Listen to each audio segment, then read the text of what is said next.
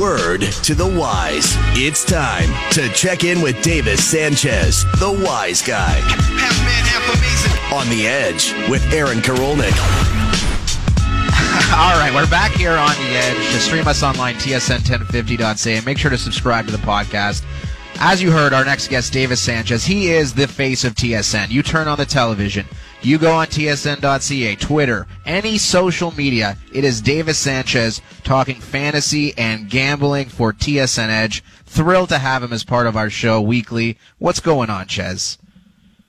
My man, I just finished listening to the legend, the fantasy legend, Brad Evans. That guy is a legend. I ask you one thing, AK. Tell me this. Do you think that Brad might have, I know he's a fantasy expert, do you think he might have had some money on the Saints and no kidding. A little bit pissed off at Drew Brees because he was really salty with Drew. My old teammate, Drew. I know. I don't think he knew you were coming on next, Davis, because if he did, he might not have been so critical of Drew Brees. Drew Brees cooked? I'm not so sure, but I don't know if Drew Brees is part of your early leans for TSN Edge this week, but why don't you tell the audience what you have coming up? First of all, I don't think Drew follows us. I don't think Drew remembers who I am. So I find that hard to believe. I could just be totally frank. Drew's Denzel Washington. He's finished. He's done. I'm with Brad. I'm with Brad, but let's keep that between us. Okay. And all our listeners. So yeah, exactly. early leans week 3, Davis. I know that's one of your segments for the Edge. Of course, you have Pump the Brakes. You have You Got Screwed. A number of great quality content pieces each week on TSN Edge. What are your early leans for week 3? Yeah, the Baltimore Ravens are the biggest one, and that jumped out. That line, it came out at 3. Ravens over Kansas City. It's starting. You see it at places starting to move around. 3 minus 3 with some juice, and then 3.5 at some places. It's pretty simple to me. If you look at the Kansas City Chiefs, aka there's not many weaknesses on that roster or that team. They're pretty good, and I think the same thing about the Ravens. But when I watch the Los Angeles Chargers, which is difficult for me to remember to say that, the Los Angeles Chargers, when you watch them completely out physical and should have beat the Chiefs. When I match them up, how could you not think the Ravens would beat them by a touchdown? I mean, they're if they're not as physical as the Chargers, they're more physical than the Chargers. The Ravens are, and then offensively, they're way more talented than the Chargers. And then when I look at the back end, this is the big thing for the Ravens, and I had them last week too.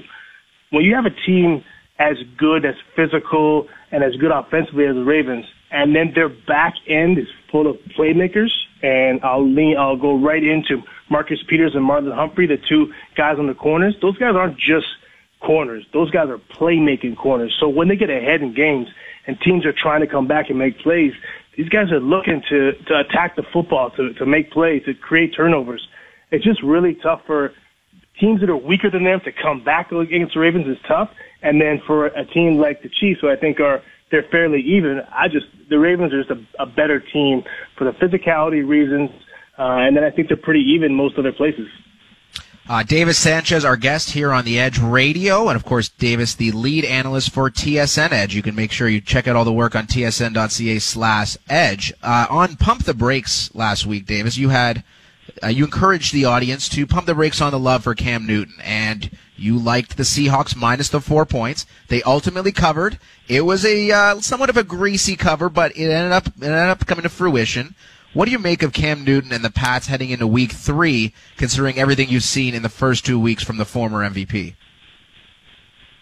Yeah, listening to our colleague Dave Naylor, the Nail Gun, earlier, and I loved his explanation and his discussion on the Pats, and when he said that people thought the Pats would be finished once Tom left, and now who would have ever thought that their replacement would be a first overall guy and a former MVP, and Cam has been just that. And to me, that's what do I think of the Patriots? They have the old Cam Newton, they have the number 1 overall pick, they have the former MVP, and going into this season, I didn't believe that. I thought that Cam was done, just like you said, AK. I saw Cam last year, and I didn't think that Cam was going to come back. But he is that guy. So to me, now you have Bill Belichick, you have that defense, and you have Cam Newton, the quarterback he was in the better years in Carolina. So they're a team that's to be reckoned with. Now, do I throw them up in the same conversation with the Ravens and with the Kansas City Chiefs? No, because Cam's never been a quarterback that can throw the ball and compete on the level with those guys. So I don't put them, when I'm looking at the long-term big picture, do I think that the Patriots can get out of the AFC? No, they're not getting out. There's no chance they're getting out of the AFC because they're not going to beat both of those teams, and likely they'll have to beat both of them. It's not going to happen. But will they win the AFC East? That is a conversation that can be saved for another day, my friend. Keep up the great work. We'll be looking for all of your stuff on Twitter at TSN_Edge, and we thank you for being part of the debut program. The Buffalo Bills win the AFC East.